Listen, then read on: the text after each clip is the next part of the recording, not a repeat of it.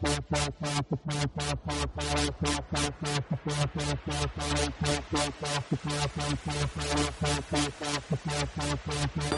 and shalom. Welcome to this episode of Image Bearers Radio. I'm your host, Joe Amon. We got a great show ahead, so buckle up and hang on. Here we go.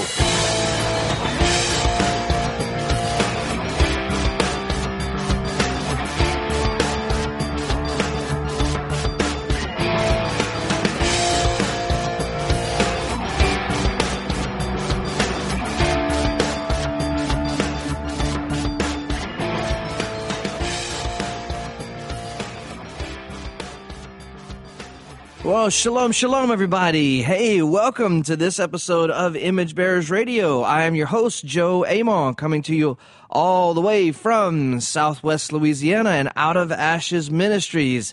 Hey, how are you guys and gals, ladies and gentlemen, brothers and sisters? Hey, it's been a couple of weeks, and I do sincerely apologize, but we've had a lot going on, a lot of cool stuff to tell you about. And so I haven't been able to make a new episode in a couple of weeks, and I am sincerely sorry about that. But, hey, we're back, and I'm excited to be back. And so what has been going on? Well, a couple of weeks ago, we had the incredible opportunity to attend a temple conference with Joe and Debbie Good, Edgar Ramos, Scott Paddock, some incredible temple scholars, teachers, and not only, I say this about Joe and Debbie all the time, but I would say this for all the teachers. These people really, they research and they know what's going on. But they are wonderful people, more than, what they know and what they provide for us in information. But my wife and I were able to go to Oxford, Mississippi, and shout out to Jake and Gwen Clemens, who hosted this event and put it on, and just a 4 days of just getting stuffed like an ox, literally, with great food, but also with tremendous knowledge, camaraderie.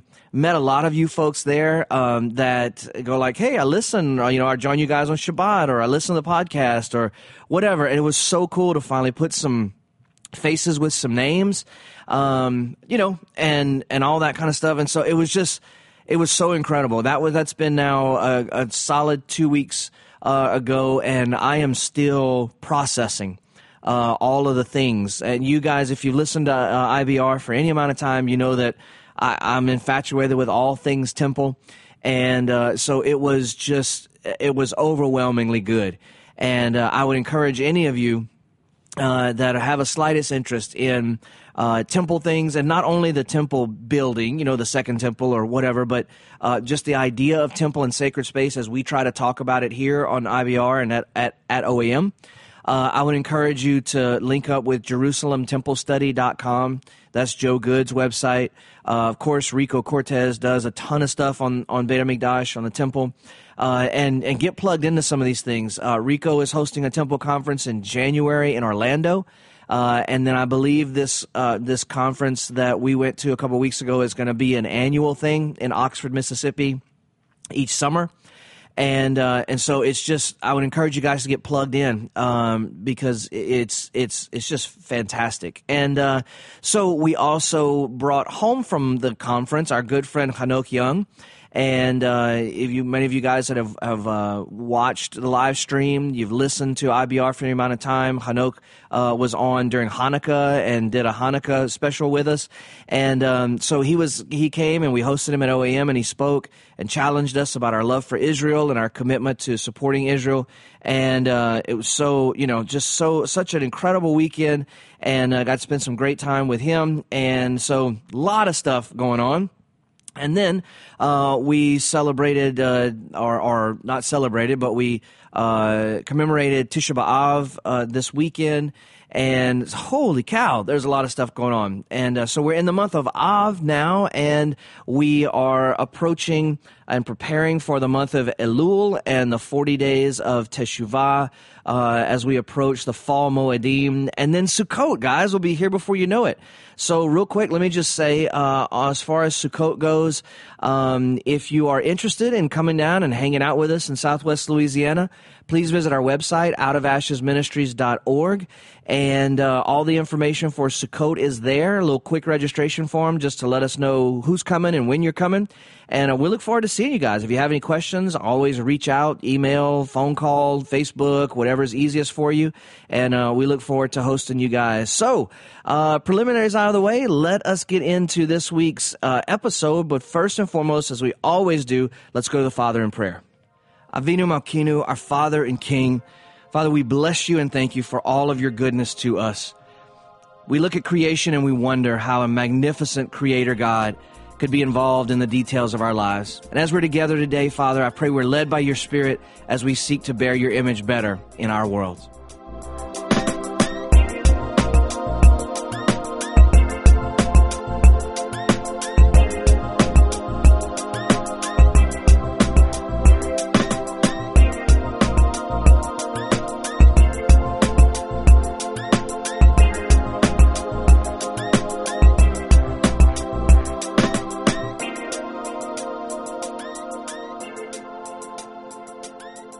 All right, guys and gals. So, like I said, I got a lot to process, a lot I'm still processing. But what I wanted to do in this episode is I wanted to kind of talk about Tisha B'Av and so what. So what about Tisha B'Av?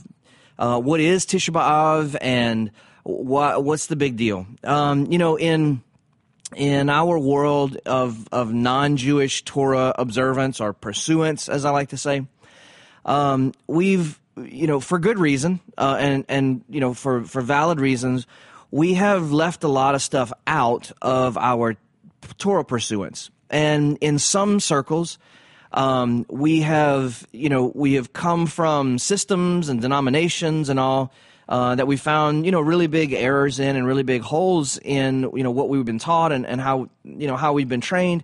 And so what in many senses we've done is we have kind of gone the other way and said, well, I'm going to do this thing on my own, and I just want to seek, truth for truth's sake, which is admirable. And I never want to take anything away from that, because I believe it's important, and it's a foundational part of our walk to actually begin to think, maybe, and study and pray, maybe for the first time in our faith life, that somebody's not telling us what to believe, but we are engaging in Scripture. We're wrestling with concepts and stuff that that are fairly new to us, and trying to figure out what old do we keep, what fits, what doesn't, and that's an ongoing process. For anybody who's in that season of maybe kind of newish to the Torah walk and to the Tanakh, and you're trying to kind of it's a hard season. And so I just want to say, like, don't get discouraged. Don't get overwhelmed. Take it slow. Take it easy.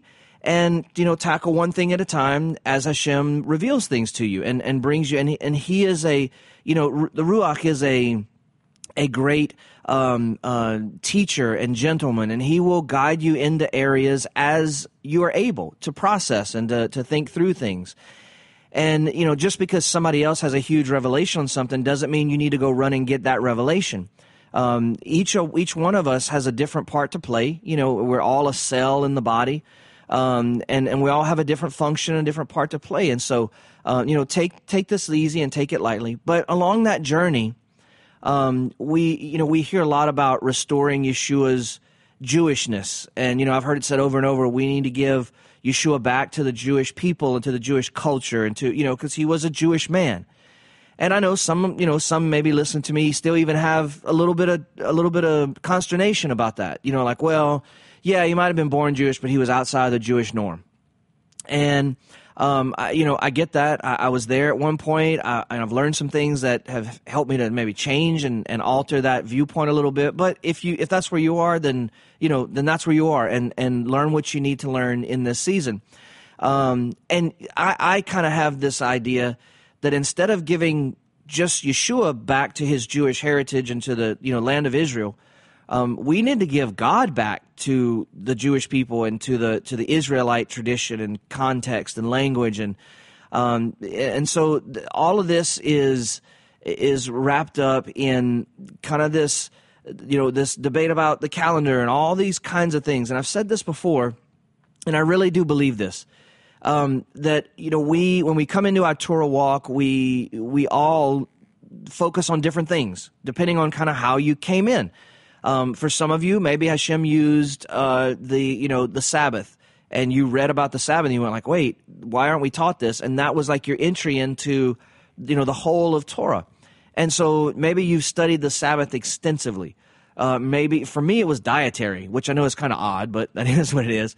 And so we all come in through different ways. Hashem uses different things and different times to draw us, to the Torah. And so depending on how you study and what you're interested in and how you're wired, there may be different aspects of the Torah that you study. And yet I have found, for me personally, and I think for the whole community it would be wise, that we've left out the center of the hub. And so I tend to think in circles. I just like circles. And so I tend to think of like a bicycle wheel with all the spokes, like the wire spokes. And each one of those spokes terminates in a thing, in a Torah concept: Sabbath, Moedim, dietary, calendar, name, all these things, priesthood, all these tithe, all these things.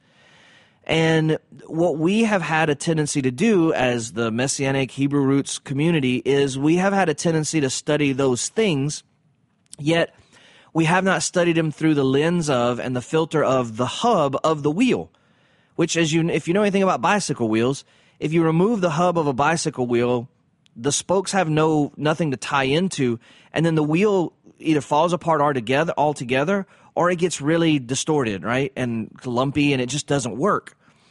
And not to be too critical, but in my experience and in my estimation, that's what has happened in large part to this revival, I believe, that we call the Hebrew Roots movement. That Hashem really intended to do something really, really special, and He did. He accomplished some very special things in all of our lives. And yet I kind of feel like we have aborted what God was trying to do because we're divided, we can't get along, we have all this baggage and these hurts that we can't get healed of, and we all have, agendas and all these things. And so what I feel like is if we would study the hub and focus the hub, which is the temple, the tabernacle, sacred space, as a big general topic, and we understand that the Torah comes out of those things. In other words, to put it really simply, if you look at the narrative, and the Bible Project a couple of months ago released a series on Leviticus, which I'm going through, and it's been fantastic so far. No, I don't agree with everything, but the overall general message of their series has been really, really good, and helps to put big picture in perspective the importance of God's presence, the Shekinah, or Shekinah as we call it, in the midst of the people. So it's not that that we are calling God to come to us. God came and dwelt in the midst of the people. And since He is who He is, holy, and He asked the people to set up a house for Him that was holy, His holy habitation, there are certain rules that go along with that.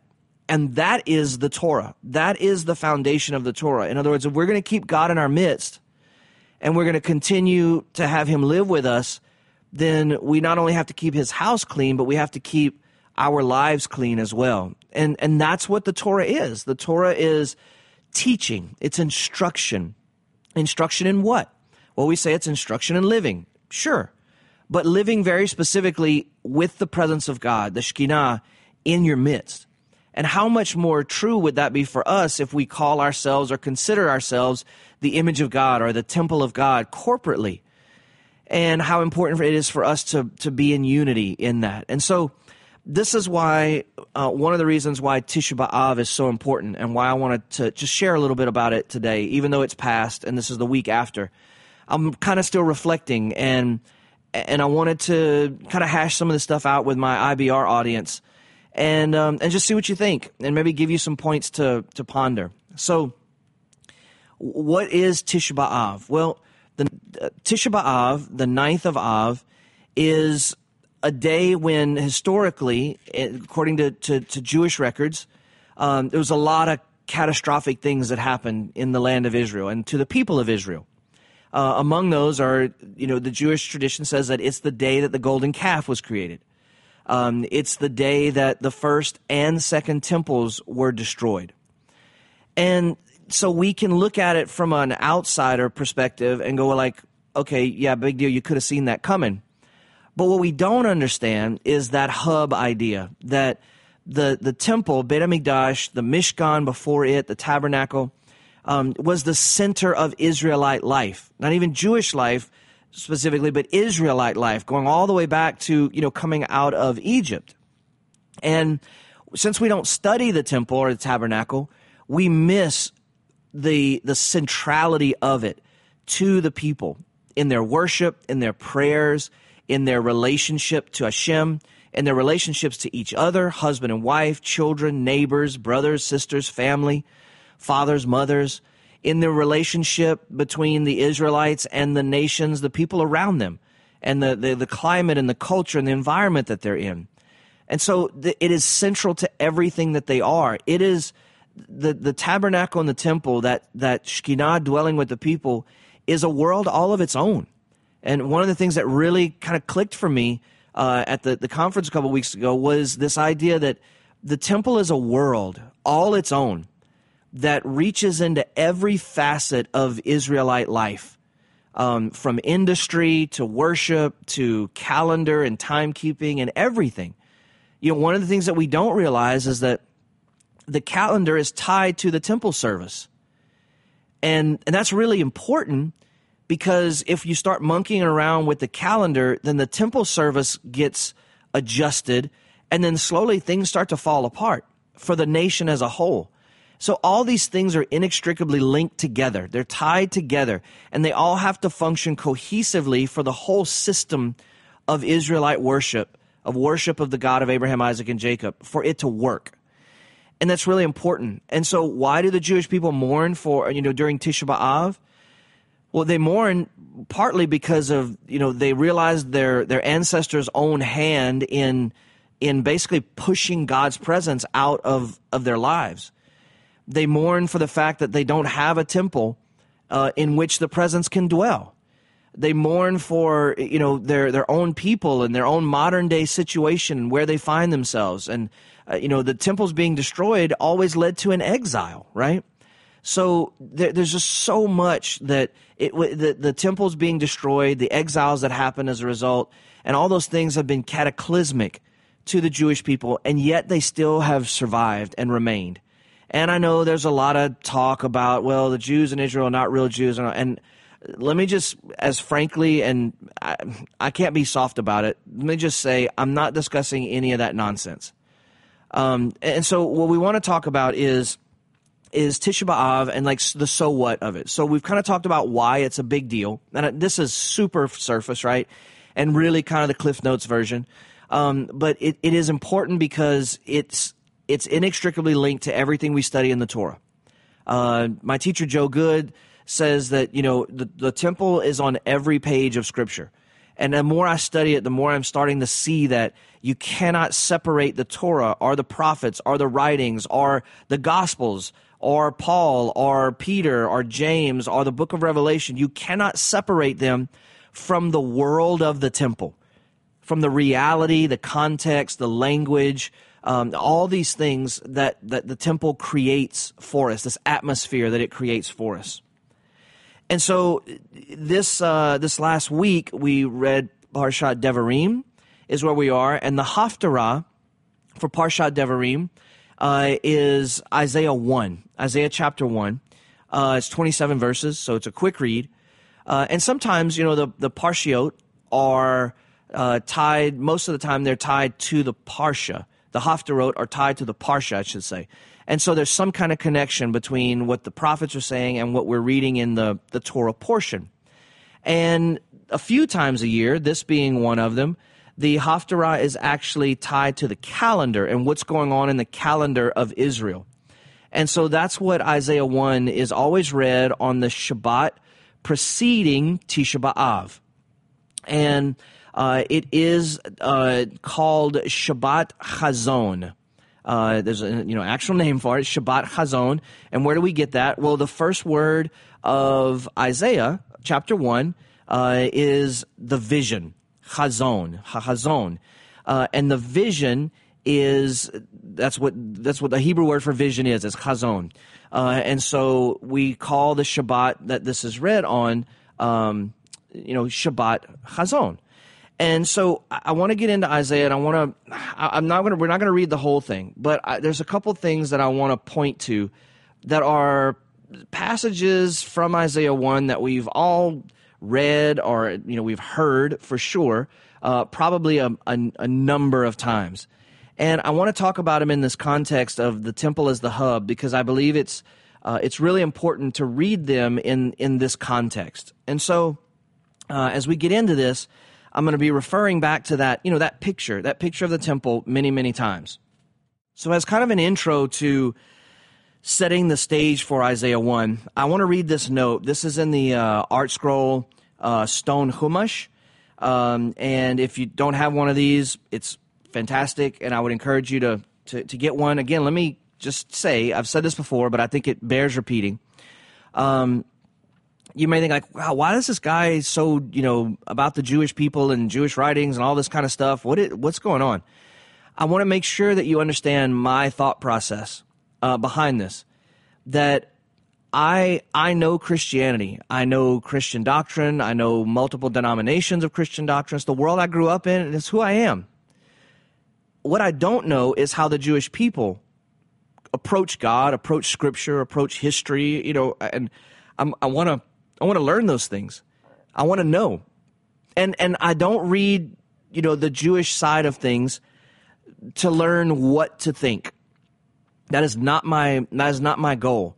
What I want to do is I want to read it and learn how to think differently than I have before about whatever I'm reading. And I think that's really important for us. Depending on where you are in this walk, you may be watching a ton of YouTube teachers, you may be joining OAM, you may be, on Shabbat, whatever, you may be reaching out and you may have a teacher, a couple teachers you really like, you think like these guys and our girls, these ladies have it right. And maybe so. But what I would encourage you is to have the mindset, anytime you listen to a teaching, have the mindset of not wanting to be told what to think, but being receptive to how that teacher thinks about whatever they're teaching, and then include that in your own meditation and study, and let it inform you. And if you connect with them, some of how they think about things, then great. And if you don't, then that's fine. You're not missing Scripture because you don't agree with a teacher. On the other token, you're not right just because you disagree with a teacher. This is about informing each other and sharing how we think about things. And the Jewish people have been thinking about these things for a long, long time. So they have a lot to say to us. So I want to read this introductory note on Isaiah 1. It says, the Haftarah, the final one of the 3 of affliction. So in the 3 weeks leading up to Tisha B'Av, we have what's called the straits, or the dire straits, or the 3 weeks. And there are 3 Haftarot that are read on Shabbat. And it says it's always read on the Shabbat that precedes Tisha B'Av. And then listen to this. It says, as Rabbi Mendel Hirsch points out, the prophet Isaiah does not lament because the Beit HaMikdash was destroyed. Rather, he laments over the underlying causes of that destruction. And this annual lesson serves to focus the national mourning of Tisha B'Av not to the past, but to the present. It is not enough to bemoan the great loss suffered by our people with the destruction of our land, our holy city, and our holy temple. We must use our mourning as a way of initiating an examination of our present-day feelings, thoughts, and deeds. What have we done to eliminate the attitudes and practices that thousands of years ago sent our ancestors into exile? Not once, but twice, and I would argue 3 times. Have we improved our approach to the divine service as a way of life, a life devoted to the duty rather than to substitute for it? These are fantastic questions. It goes on to say, are our verbal offerings, like the animal offerings described by the prophet, merely perfunctory, performed rituals, never internalized, never spoken from the heart, just from the lips and outward? What an incredible question. After the break, I want to repeat that question because that's going to be a huge point of interest as we read through Isaiah chapter 1, and especially pointing out a couple of those passages we talked about. So don't go away. We'll be right back right after the break.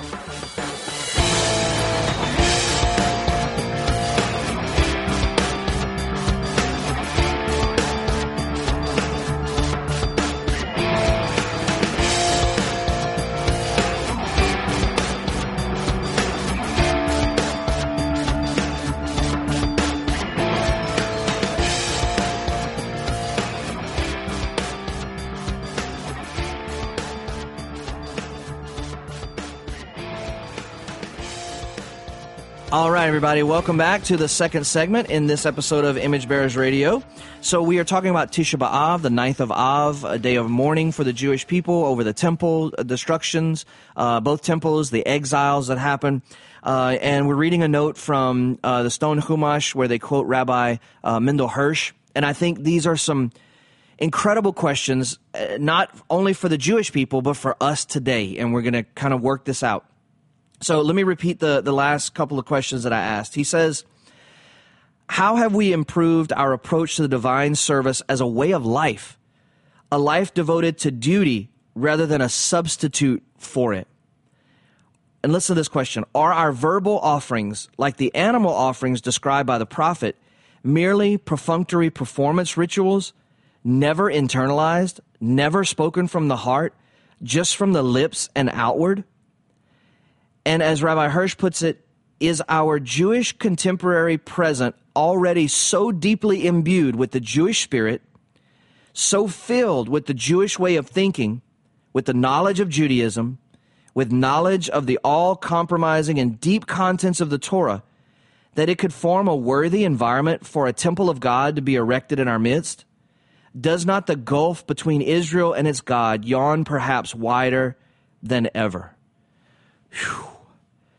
Man, there is some serious stuff to think about in those questions. So, first of all, let's tackle the first one. We, as coming from Christian backgrounds, especially, I'm just going to kind of attack the elephant in the room and just say this. And if this disturbs you or offends you, then I'm not sorry. I think it needs to be said. We have had an awful lot of conversation around racism in our country lately, the last few years, right? And this is not about racism. It is about racism in another sense. I grew up in the South. Many of you listening grew up wherever you grew up. I grew up with, black friends, white friends, the whole thing. Was in the marching band. It was predominantly, black, and our school, had a large black population. It wasn't a thing for us. We hung out together. We made life happen together. We did life together. It was what it was. And however, there are certain things that I may say even today that I don't think anything of, and yet a black person who doesn't know me may think is highly offensive and highly racist. I may not mean anything by it. It may not be with ill intent. I may not even realize what I said had any racial overtones, and yet it may be. And in the same way, most of us, I think it's safe to say, grew up with anti-Semitism instilled in our bones, so much so that we don't even realize it. And we may say things or have thoughts that we don't think are anti-Semitic, and yet they really are. And so we have to kind of start to work through those and consider those things. Because listen, there's not going to be a kingdom without the Jewish people, without the nation of Israel. It like the sacred space is the hub of the Torah. The nation of Israel is the hub of the covenant, and you can't separate them from the covenant. And if that bothers you or offends you, then I'm sorry, but with all sensitivity, you need to get your heart right, because that is the story of the whole Bible that we read. Israel at its center. Yes, we from the nations are included through the drawing near and the redemption of Yeshua, our Messiah. Absolutely. And we are partakers of that covenant. But that does not replace or in any way diminish Israel's role. They are still the center. When Messiah returns, he's still coming back to Israel, for Israel, first. And we get to be a part of that. That doesn't make us second-class citizens. That's just the way that it is. That's the story of the Bible, and we have to be comfortable with that and do what we can do and do what we know to do and we are obligated to do in the whole picture, because the whole earth is the Lord's, right? The whole earth is His. That includes us. And so we have to know our part and do our part. And so I think it's even more important as we think about ourselves as the corporate temple, as the corporate dwelling place, that the presence of God dwells in each one of us individually and in us as a whole. I think it's really even more important than what Rabbi Hirsch is asking of the Jewish people for us to ask ourselves these questions. We have a tendency to think that, well, maybe not so many in this walk, but certainly from maybe the backgrounds we came from, to think, well, according to our several passages in Isaiah and other passages in the Torah, God hated the Israelite way of worshiping. That's not what he wanted. It's not ever what he intended. What he intended was worship from the heart, and not the offerings and the new moons and the Sabbaths and all that kind of stuff. Maybe we're a little further along in understanding how to place that, but maybe not. Maybe some of us still feel that way. Like, well, we today have true worship in spirit and truth because we worship through prayer, we worship through our hearts, and not through bringing animal offerings. And yet, this question is even more important for us as Rabbi Hirsch asks it and says, are our verbal offerings, that's our prayers, are our verbal offerings merely perfunctory, performed rituals, never internalized, never spoken from the heart, just from the lips and outward? Have we replaced the offerings with our prayers, and yet we're guilty of the same things that Israel was guilty of just outward perfunctory worship, just a performance ritual? Is that what we are guilty of? It's even more important, I think, for us to ask those questions of ourselves, because we're really who we're talking to. And I love this idea. He talks about, are we as a Jewish nation and the Jewish people, are they so filled with Judaism and the Torah and stuff that they even have place for the temple of God and for thereby the Shekinah, the presence of God? And I want to turn that a little bit and say, are we so full of Christianity? Are we so full of Hebrew rootism? Are we so full of Torah pursuance? Are we so full of Jesus, of Yeshua, that there's any place for the temple? And if I really offended you, then again, sorry, not sorry. These are questions that we have to ask ourselves, because our end of the book, right, of Revelation, whatever, says that, in the end there won't be a need for a temple. The whole earth will be filled with the glory of Hashem. But if we think that just because there's not a physical structure, that all of the laws and the kedusha and the reverence and the holiness goes away, then we've completely missed it. And that's my fear, and that's my point. That we don't study the temple now because we think there won't be one in the end of days. So what's the point? God will be here himself. We won't have need for that building. But if the temple teaches us anything, it is called Beit HaMikdash, the house of Kedusha, the house of holiness. And holiness, for whatever definition you want to give it, one definition, holiness equals restriction. Restriction. How can I say that? Well, because the holiest place was the most restricted place. And then outside of that, the next holiest place was less restricted, but still certain people couldn't go in there, couldn't just, tramps in there. And these rings that come out of, these concentric circles that come out of the temple and teach us about God's holiness, if we think that since there's no standing temple building, that stuff goes away, we are badly, badly mistaken. How much more when the Father himself is here dwelling amongst us, how much more will we need to know the Kedusha and where we can go and how we can act and the how we approach him? How much more will we need to know that, right? And so house of Kedusha, Beit HaMikdash, literally is trying to teach us. It's the tool God gave us in his mercy to teach us how to approach God and how to prepare for God when his presence is on the earth. I hope that makes sense, because I cannot make that point strong enough. It is the tool that Hashem gave us, along with his word, along with the Torah, along with the Spirit, to prepare us for that time when we finally return to Eden and Hashem walks with us in the cool of the day. That there is still Kedusha there. There is still restriction there. There is still a way that we approach God.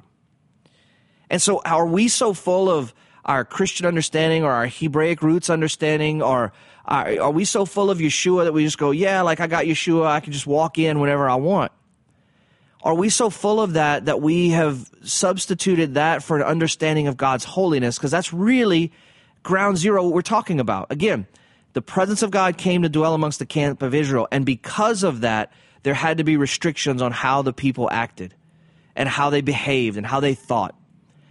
And if we think that in our arrogance that, well, we have true worship now from our hearts, that's true, but are we really worshiping from our hearts? And not to say that we aren't. I'm just saying we should be auditing ourselves based on, I think, these really deep and profound questions.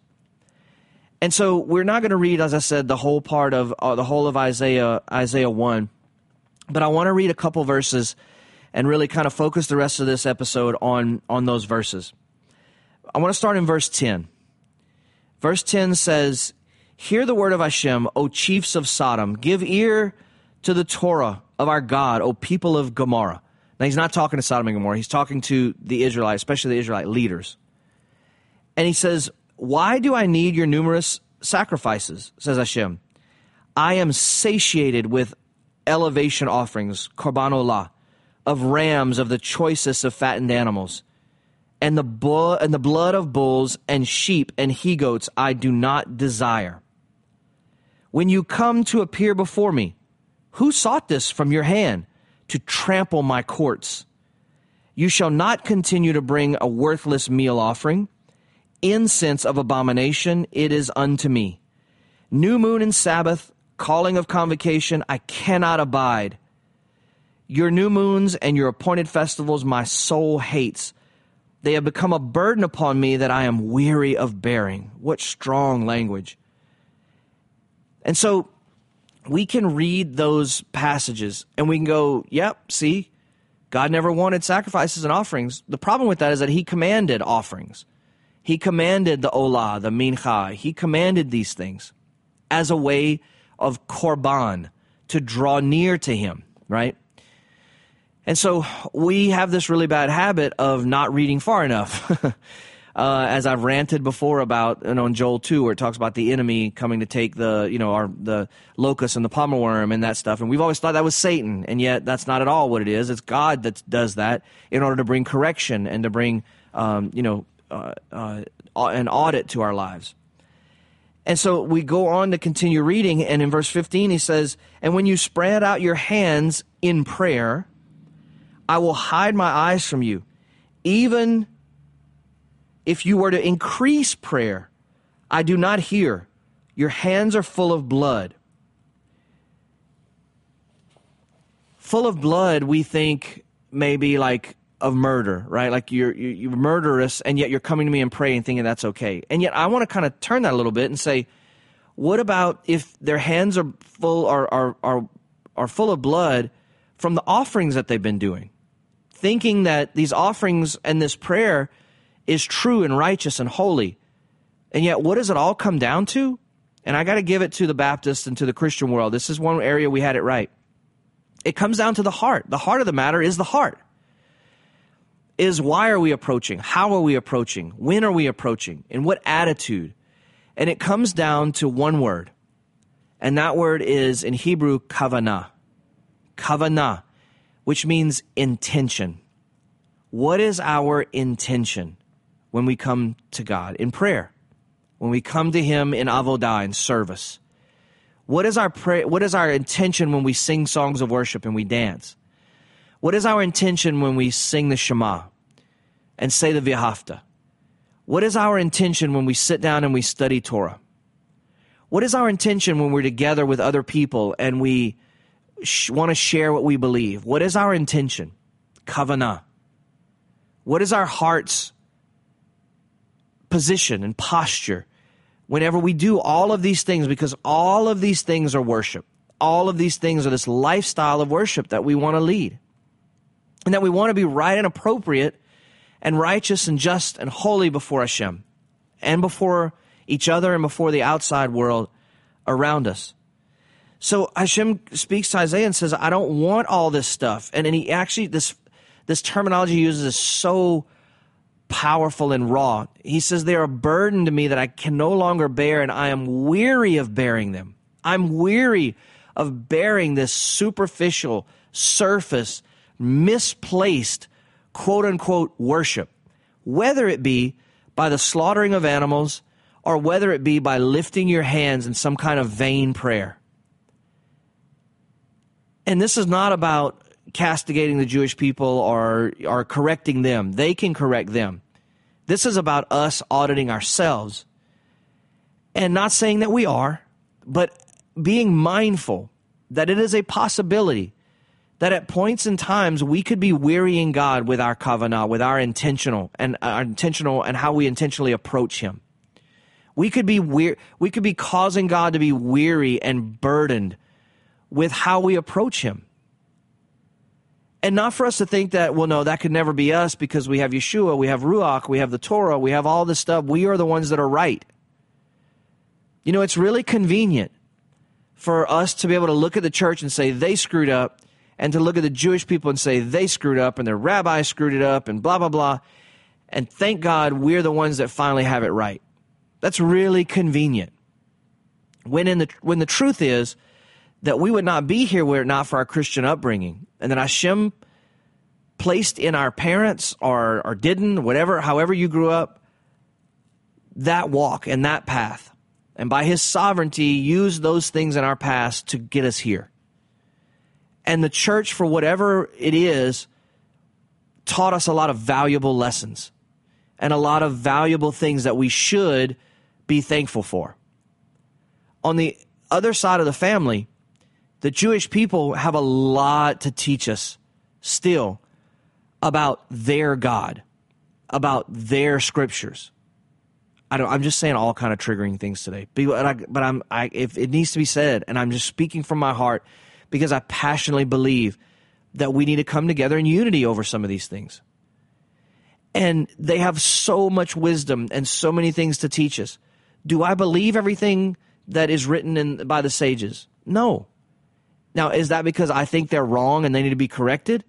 No. Either it's because I'm not at a place where I can understand them, or maybe they're just incorrect. But it's not my job to go and correct them. It's my job to eat the fish and spit out the bones and follow the leading of Hashem, the leading of Yeshua, the leading of the Ruach, the leading of the Torah to where I need to be and I am supposed to be.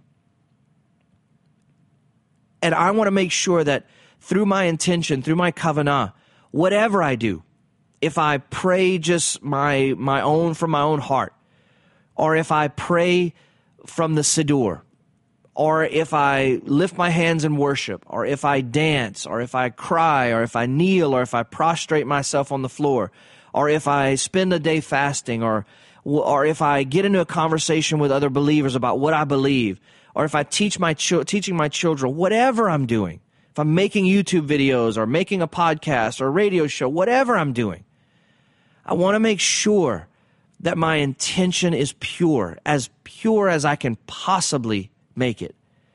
And trust God that He is going to fix whatever I don't realize is there, or bring to light whatever I don't realize is there, so I can make shuvah and I can fix it.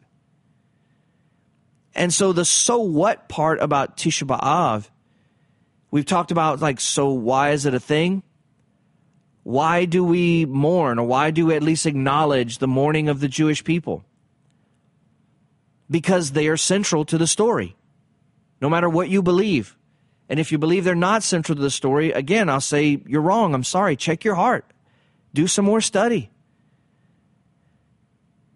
The so what after Tisha B'Av has to do with what are we going to do in light of the things that we've talked about and mourned and been made aware of. What are we going to do from here on out? After all, we call ourselves image bearers of God.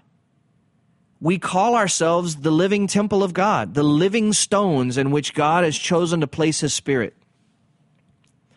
And if these questions and this concern of the Jewish people for the temple, for the tabernacle, for all of these things, if it's such a concern for them that they spend a day mourning and fasting and searching their hearts and making repentance, if it's such an intense and cataclysmic time that they remember, if it's that important for them, how much more important is it for us if we believe what we say about who we are. If who we say we are is the living stones of the living temple of the living God, and we have received His Shekinah, His presence and His Spirit, and we are the carriers of truth and the bearers of the image of God, how much more important is it that we consider our kavanah, our intention, that we read the words of Isaiah, where God says, I don't want your superficial stuff. Let's finish this part because He gives the solution. In His mercy, God gives the solution. In verse 16, He says, wash yourselves and purify yourselves and remove the evil of your doings from before my eyes. Desist from doing evil. Stop it. Stop it. If you listen to this podcast, or Bezrat Hashem, by the will of God, hopefully God, convicts you, and as He does me all the time, of attitudes that are wrong, or biases that are wrong, or racism, or anti-Semitism, or whatever. May we be humble enough to accept that criticism, that critique, that correction, and fix it. He doesn't say bring more offerings, or pray harder, or have more faith. He says stop doing the bad stuff. This is what I love, and one of the things that I've learned from, again, the way the Jewish people have typically thought about sin is that for many of us as Christians, or former Christians, however you want to think about yourself, sin is something we are. And yet for the majority of the Jewish world, sin is something you do. And you take verses like this and you go, you're doing stuff that offends God? Stop it. Stop it. Don't have more faith that God will miraculously change your heart. Just stop it. And we go, well, yeah, but I can't. Well, start. Start stopping. Start stopping, and then stop a little more, and stop a little more, and stop a little more. Some things we can drop immediately. We can change our mindsets. We can change our hearts immediately. Some stuff is going to take maybe years, because it's been years of doing that, or thinking that. And it's going to take us years to stop, and that's okay. But God wants to see progression, and that our intention is changing.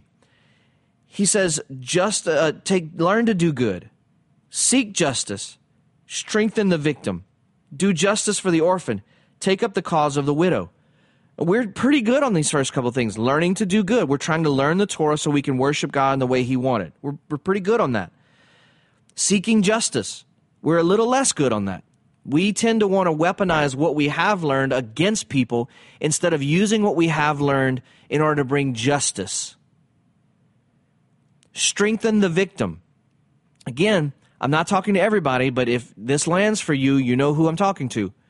Do we use our knowledge of the Torah and our knowledge of what we're learning and how we're being corrected? Do we use that to uplift people, or do we use it as a bat, a Torah bat, or a Torah sword that we go just hacking people's heads off because now they don't believe like we now believe?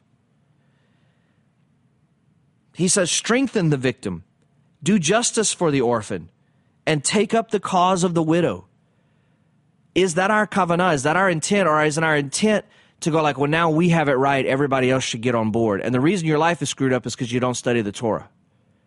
That may sound really harsh, but guys, you've heard it, I've heard it.